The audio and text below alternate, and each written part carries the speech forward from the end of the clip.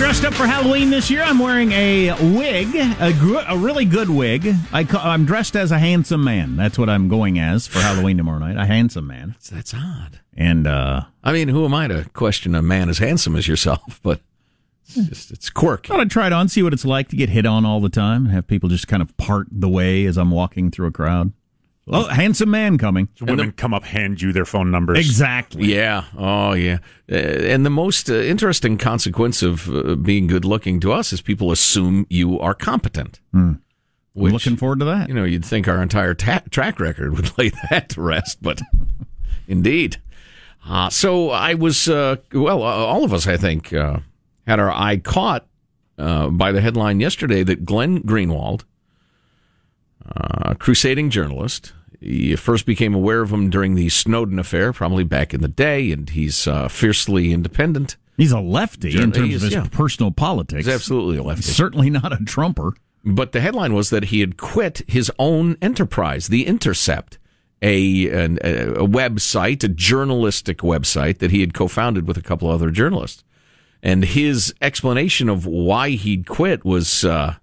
it was fiery and really good, really interesting. But he did some appearances. Is this on Tucker last night? Yeah, it is. Okay.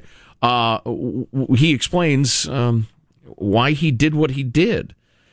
And, you know, there are times that we'll have big fun doing the show and exaggerate just to entertain you or whatever. I want you to understand the idea of the lockstep just chokehold the left has on American journalism is not an exaggeration to get you all excited, okay? It's not exaggerated. It's amazing the more you know about it. Go ahead. Let's just roll clip 40 and see what old Glenn has to say. Well, the news organization that I co-created was in 2013 at the height of the Snowden reporting. I left The Guardian to do it because I was seeing that there were a lot of constraints imposed on journalism and our ability to report freely against governments, against power centers, against all kinds of institutions that wield authority. And the premise of the news outlet, the core overarching premise, the reason it was created was to ensure that journalists would always have complete journalistic independence and editorial freedom, never have to pull punches journalistically or pay homage to pieties because of the preferences, the partisan or ideological preferences of editors or of anybody else. That was the core founding idea and vision. And then that is what makes it so amazing that at the very outlet that I co-created, that was built on my reputation, my credibility, my journalistic accomplishments, then tried to intervene to censor me 6 days before an election because I wanted to publish reporting and analysis about the evidence that raises serious questions about the conduct of the candidate that all of the editors at that outlet vehemently and enthusiastically support. I have what he actually wrote. I haven't heard the rest of the clips. It's up to you guys if you think they're... To summarize one that really stood out to me is that he's angry that now the people that run the CIA and the NSA and the FBI, the people that the left were so scared of for decades, and especially angry with after the Iraq War, felt like, you know, those are scary organizations that spy on us and get us into wars and all that sort of stuff. Drone people, torture people. Now the left is listening to those people and taking their word for the fact that there's nothing to this story with it's Russian disinformation. The Joe Biden business with Hunter thing. Yeah, or anything else that they're so, you know, firmly anti-Trump with. Yeah. You had Clapper and Brennan and Moore, former top intelligence officials, state unequivocally, yeah, this laptop thing is Russian disinformation. Then it turned out it's not at all. No way. So they out and out lied to you. But the lefty journalism of today worships those people all of a sudden. It doesn't even question them. And so Glenn Greenwald's concern is that if you have the left media being in cahoots with the intelligence gathering operations and a White House, that we're going to be in a pretty scary place. Yeah. So let me read to you the beginning of what Glenn Greenwald wrote. He explains that he sent his resignation to The Intercept The final precipitating cause is that The Intercept's editors, in violation of my contractual right of editorial freedom, censored an article I wrote this week, refusing to publish it unless I remove all sections critical of Democratic presidential candidate Joe Biden, the candidate vehemently supported by all New York-based Intercept editors involved in this effort at suppression. The censored article, based on recently revealed emails and witness testimony, raised critical questions about Biden's conduct. Not content to simply prevent publication of this article at the media outlet I co-founded, these Intercept editors also demanded that I refrain from exercising a separate contractual right to publish this article with any other publication. And he goes on in great detail, and we'll post his screed for you at armstrongandgetty.com. I find the reply to his resignation by The Intercept unbelievable. I haven't heard that. Glenn Greenwald's decision to resign from The Intercept stems from a fundamental disagreement over the role of editors in the production of journalism and the nature of censorship. Glenn demands the absolute right to determine what he will publish. Well, that's what his contract says, but anyway.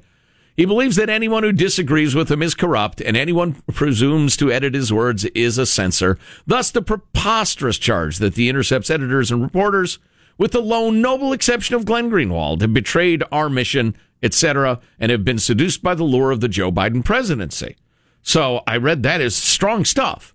I mean, saying, wait a minute, we didn't do that. We've published articles about Joe Biden. That's not true. And then they explain exactly what happened and why they censored him, quashed his article, demand he not publish it anywhere. Again, in violation of the contract. While he accuses us of political bias, it was he who was attempting to recycle the dubious claims of a political campaign, the Trump campaign, and launder them as journalism. So, the unforgivable, the unthinkable, the certainly unpublishable thing Glenn Greenwald wanted to do was recycle the dubious claims of a political campaign that Joe Biden was indeed involved in Hunter Biden's business dealings. They dismissed that out of hand as unpublishable. Glenn is saying these people are so ideologically crazy now, they've lost their perspective, and they just reinforced it. Well, you don't even have to go that far that he was involved in some dirty business dealings. They don't even want to investigate it. They don't even want to mention that there could be something here, we should look into it. Right. Even in general about the nature of power and money and influence. Right? Exactly. Nothing there. Dubious claims of the Trump campaign, recycling them and laundering them as journalism. Oh, that sounds like a neutral and curious editor. No, it doesn't. It sounds like a political hack.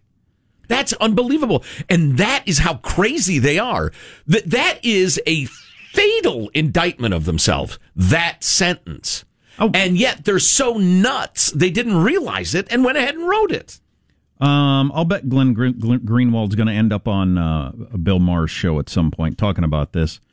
I want one of these. I don't know which one's the best. I'm going to guess and hope so. 43 there, Sean. So when we were doing the Snowden reporting, one of the things that induced Edward Snowden to come forward as someone who had worked in the CIA and the NSA was his anger and horror that the tools of the NSA had been turned on the American people. They're supposed to spy on foreign adversary governments, but they weren't. They were collecting our phone records. Same with the CIA. They're trained disinformation agents. That's what they do. They lie for a living. But they're supposed to do that in other countries where we want to induce some sort of change, overthrow a government, topple a regime, whatever quote-unquote interference the U.S. government wants to do, the way we're also upset that Russia did in 2016. That's what they're trained to do. The law, though, and the obvious foundational prohibition on having a security state, a national security state after World War II, was it was never supposed to be turned domestically. They weren't supposed to be involved in our politics or disseminating propaganda. Go turn on any of those other cable networks or pick up the op-ed page of any of the biggest newspapers, and all you'll see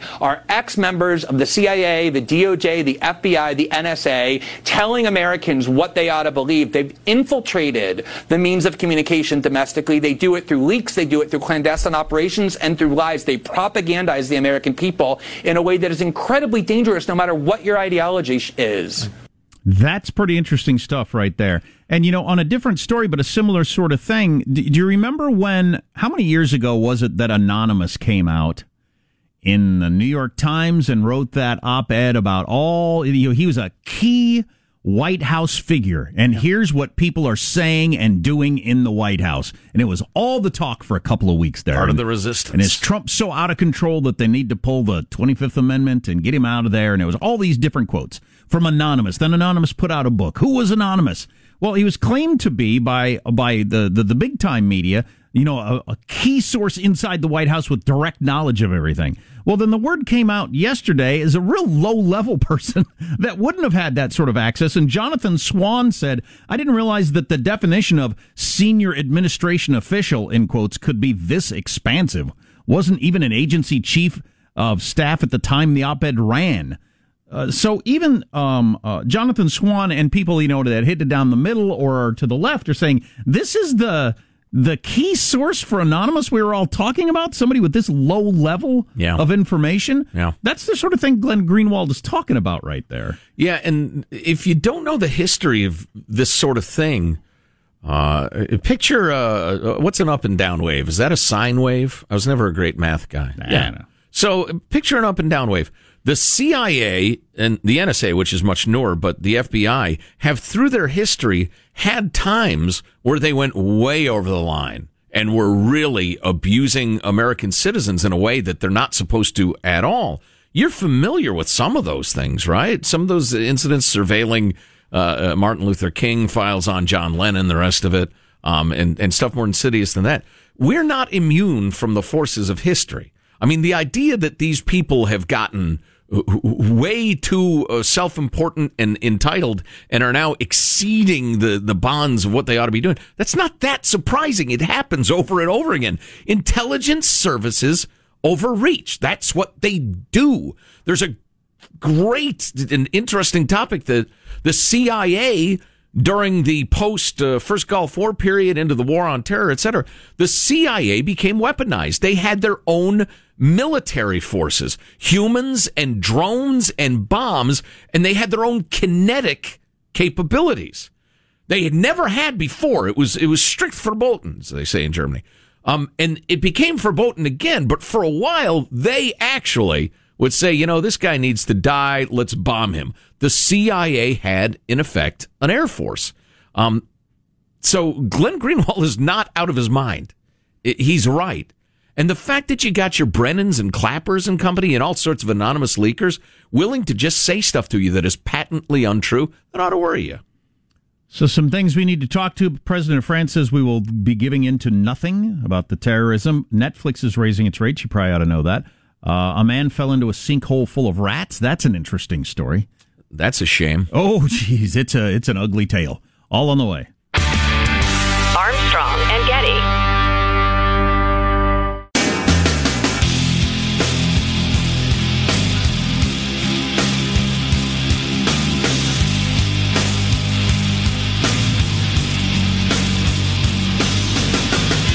The Armstrong and Getty Show.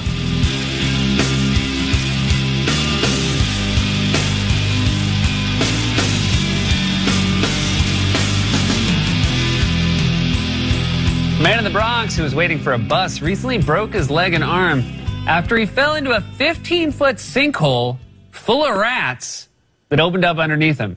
The man described the experience as still better than the bus. Oh, it is to laugh. I missed the joke. Sinkhole full of rats is the troubling fourth volume of my autobiography, by the way. It's I got the story.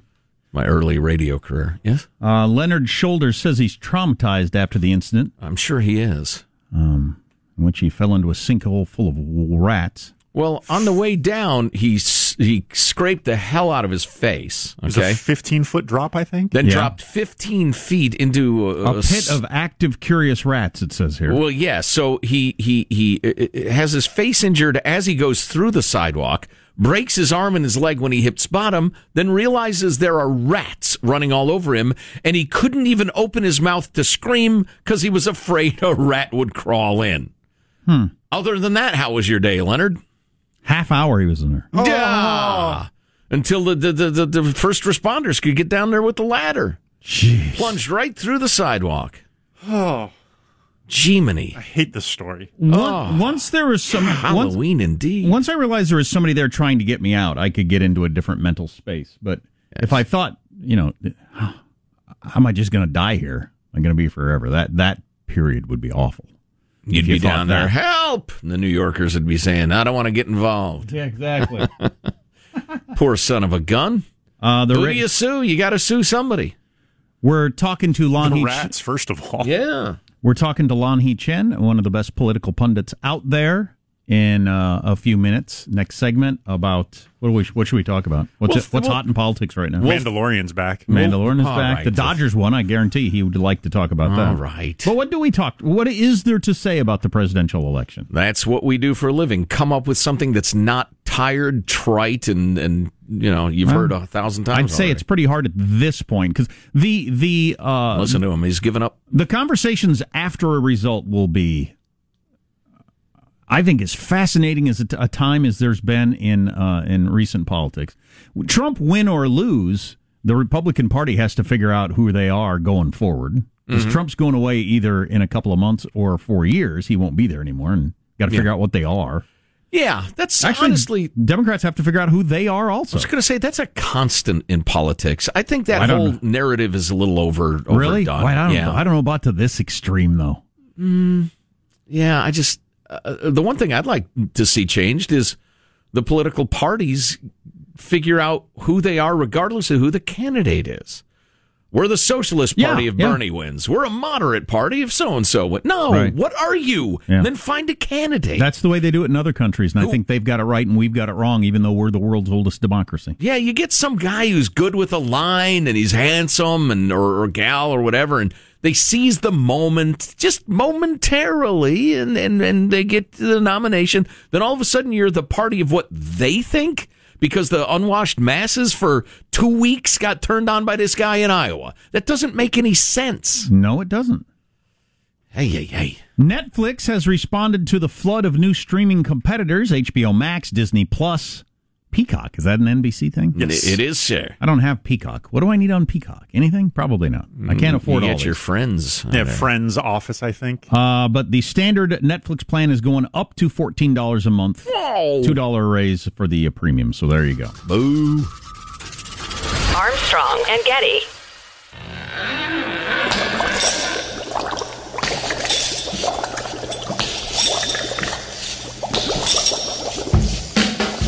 The Armstrong and Getty Show. I was working in the lab late one night when my eyes beheld. Transition from the oil industry, yes. We need other industries to transition to get to ultimately a complete zero emissions by 2025. It has to be replaced by renewable energy. We have to move toward a net zero emissions. The first place to do that by the year 2035 is in energy production. By 2050, totally. So he had 3 different dates in there, but in a normal presidential election, one of the candidates saying we're going to be completely off oil in 5 years would be just, earth-shattering, vote-changing sort of a thing. First of all, you'd have been doomed in previous years. Or at the very least, you'd be asked, did you mean that? But now it's just all personality. You either like one guy's personality or you don't. You stomach him or not. Policy, we'll worry about that later. Well, we're fond of Lan Hee Chen's personality. Lan Hee is the David and Diane Steffi Fellow in American Public Policy Studies at the Hoover Institution, host of the excellent podcast Crossing Lines with Lan Hee Chen, and joins us now. Lan Hee, how are you, sir? Good morning. Good to be with you. Excellent. Really like your Twitter handle. Lan Hee Chen, what Lakers and Dodgers are world champions? That's your Twitter handle now? Oh, yeah. It's you have to celebrate, right? I mean, two teams celebrating a championship in the same year doesn't happen that often. So, I figured I would commemorate that. There you go. And the fact that, well, never mind. I'm not going to get into that. I was going to go on my anti-LeBron James rant, but who has the time? It's funny. It just came to my attention. Alert listener Jeff sent us an article from the Stanford Daily. Well, it's an opinion piece by one David Palumbo Liu, which posits that the Hoover Institution is wrong-headed and dangerous, and that it ought to be ignored because it's not neutral. It doesn't accept all points of view, and at no point in this brave and courageous defense of Stanford University does this sage admit that most of academia is in lockstep with the left. Well, that's precisely the problem, and that's precisely right. I mean, if you look at what a place like Hoover is it's committed to the idea that you can have differing opinions. And by the way, if you look at the number of people at Hoover who don't agree with Donald Trump or don't agree with conservative ideas, there are many of them. It is an institution dedicated to, we say we're dedicated to ideas that define a free society. And one of the cornerstone ideas there is the idea that you can disagree with people. And that's the problem with academia, as you guys note.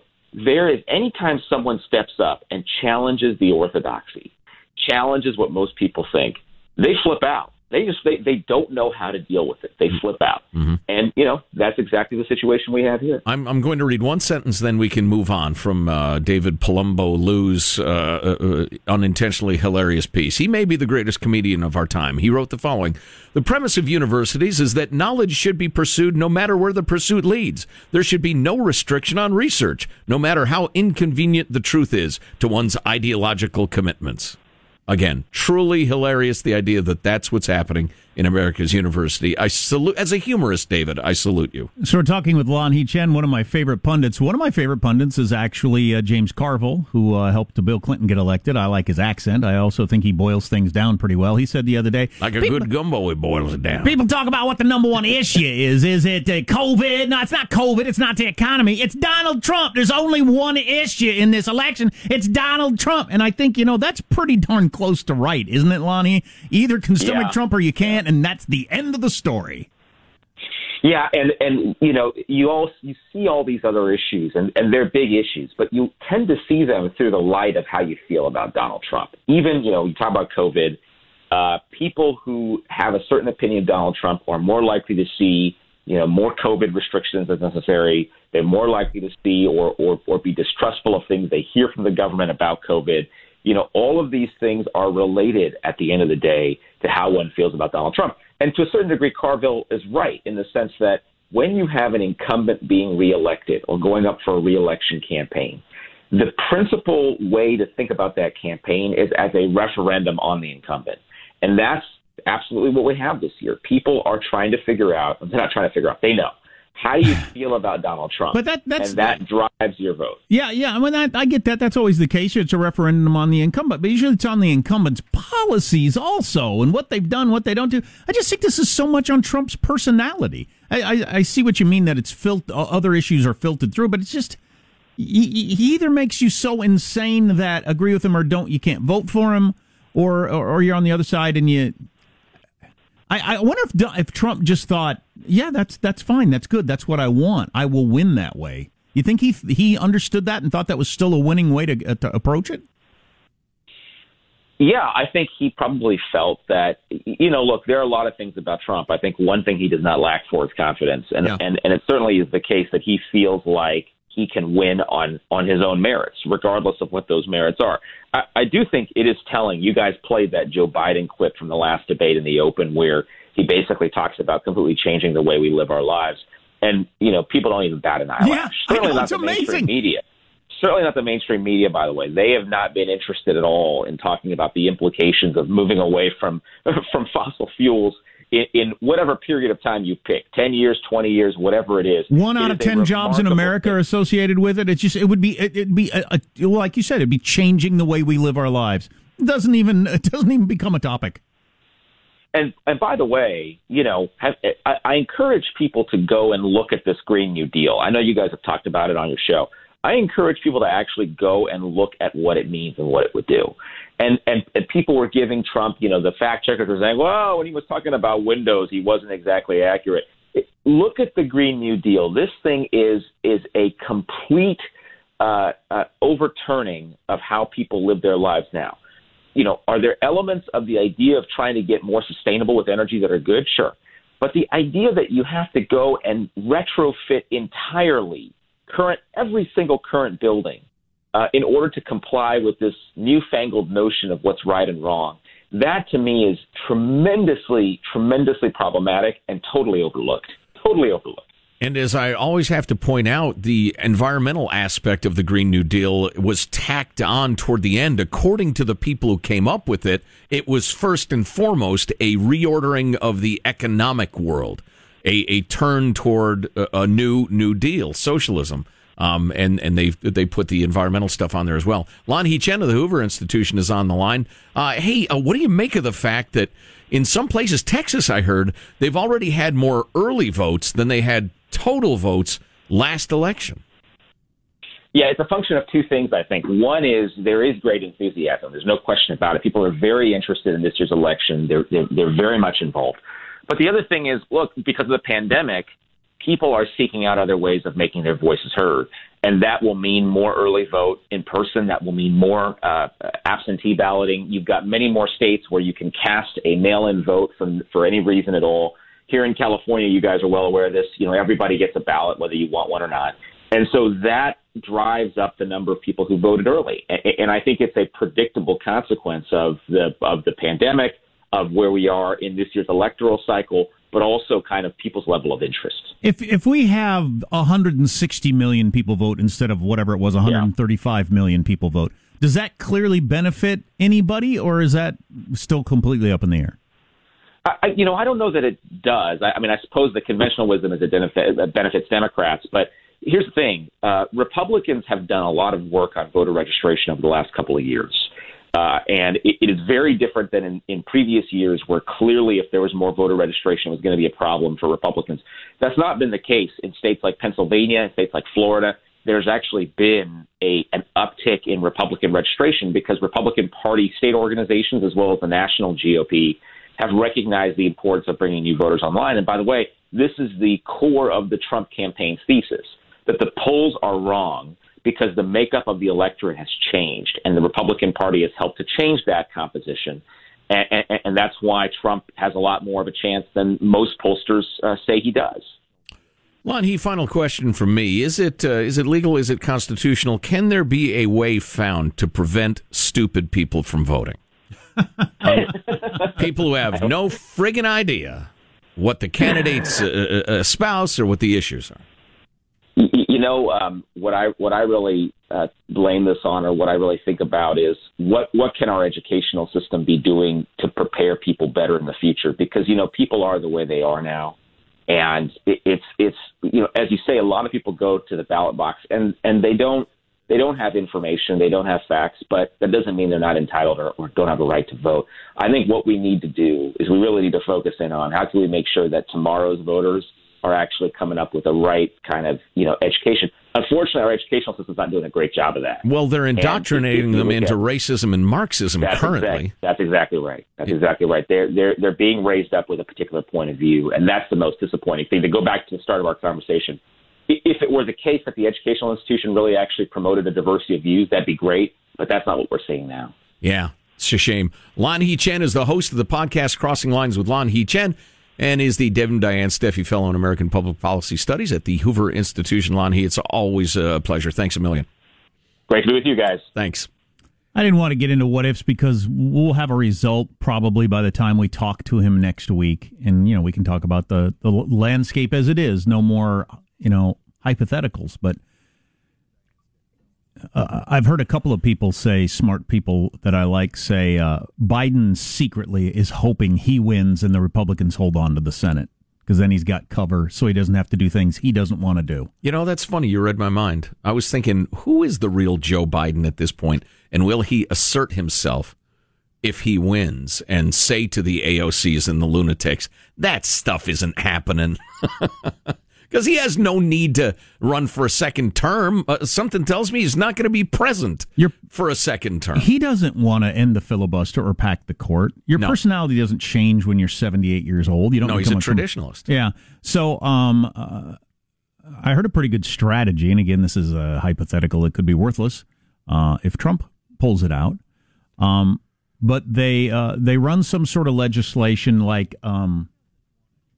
How Schumer gets the filibuster to happen and gets political will for it. They come up with a a big coronavirus package. It's stalled right now. Nancy Pelosi won't go for it. We're not going to have it. The country overwhelmingly wants it, the polls show. Mm-hmm. Schumer comes up with something that the Republicans don't vote for. And he says, look, polls show 80% of people want a coronavirus package. We need it now more than ever.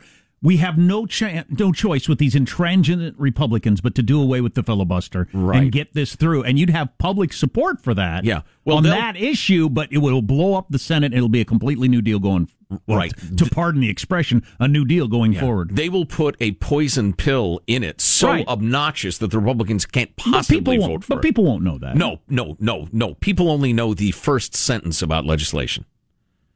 Which is why my opponent voted against funding the Army. That's pretty clever, though. Works. That's pretty clever. I could see that working. Look, in these times, we need a coronavirus package. The last thing I want to do is end the filibuster. But, he'll have the cover for it. Right. And then Biden's in trouble. Right. And, the fact that there's a clause in legislation, Ted Cruz will be telling you, it says they're going to grind senior citizens into ground meat. It's in there, but he voted against the package to help working Americans. Right, exactly. And the people of America will never have any idea. Then the House and Senate... What am I, trying to drive people to despair? Then the House and Senate... It's realism. The House and Senate start passing crazy stuff because they only need 50 votes after that. And then Biden's got am I going to veto this? Right. And then we husband our weapons, we vanish into the hills, and we start the insurrection. Who's with me? Oh, my God. Armstrong and Getty.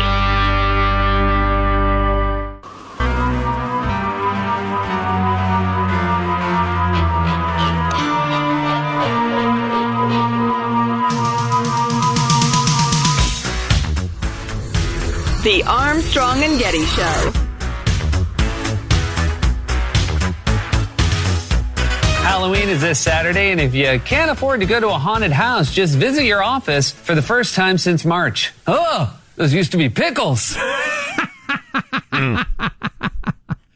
We've commented many times, if you go over into the sales area at the radio station, it's like there was an abduction or something like that. The desks all look like people just walked away from them to go to lunch. Yeah, it's like a science fiction movie where all the humans have disappeared and the one remaining man wanders through the city. It has that feel. So people must have gone home thinking they were coming back the next day and there was an announcement you're not coming back, or must have thought it was going to be very short term or something. Yeah, absolutely. Some of the former and quite a bit of the latter. Yeah. You remember when somebody, there are a number of incidents like this where early on in the vid, somebody said, we might not even be able to, do this in March. Yeah. Right. Or in April. And we're like, what? Come on. Unbelievable. Well, I know when my son's school got canceled for the whole month, the end of March, they're going to cancel the entire month of April. And everybody was cheering and it was like, crazy. Can you believe this is happening? Yeah. It's crazy. Yeah. Hey, reopen the schools. Any schools that aren't open them. I am wearing a Halloween costume for the first time in many, many years. I've got a wig on. I'm going as a handsome man tomorrow night. Huh. And I think I do look handsome. And I'm kind of like enjoying the perks of being handsome here in the workplace. The way people treat you, it's different. I like it. Good for you. I don't actually know if trick-or-treating is happening tomorrow night. I've been assuming all along it would. I'm a little nervous because my kids are so excited and they love getting the candy and they're all dressed up. I don't know if we're going to go to the neighborhood we normally go to and there won't be a light on the street. I don't actually know. I hope there will be. Well, and I wonder whether you'll run into militant anti-trick-or-treat types, especially in the People's Republic where you live. Yeah. Very liberal. I don't know what to expect. So in my neighborhood, they hand out ammunition for Halloween. I live in a different place than Jack. So so that's one holiday, Halloween, which either is or isn't going to happen. We'll have a postscript on that on Monday, I guess. In my neighborhood, every kid is either dressed as Ted Nugent or Ronald Reagan. And it's a shame because Halloween, only like once every 7 years falls on a Saturday night where it's perfect for, the Halloween party crowd or little kids or whatever. You don't have to go to school the next day. Hurry home, eat 2 pieces of candy, get into bed because you got school the next day. It's a Saturday night. You can sit up and eat candy till you vomit. Oh, yeah. Recover and eat candy again. Living the dream. Boot and rally. Yep. As an Kid style. An 8-year-old. Ew. But Christmas is going too, and Toys R Us has revealed, I thought they closed. They've got their hottest toys for the holidays list. It's a website now, I think. Okay. I was looking over some of them. A lot of your usual suspects, various kinds of Legos and that sort of stuff. A Paw Patrol thing, a Peppa Pig thing, a PJ Masks thing, Star Wars Mandalorian stuff. Mandalorian comes back tonight for Mandalorian fans. It is the way. My kids already have a whole bunch of these. Why do they have the hottest toys on the list already? That's not good. Bad parenting. The Hot Wheels Sky Crash Tower, we got that like 3 weeks ago. I don't know what that is, but I want one. That sounds awesome. Yeah. 10-year-old me just got so excited hearing about that. Once your kids are grown, it's like being a former sports fan. I don't know who's on what teams. But listen to this one.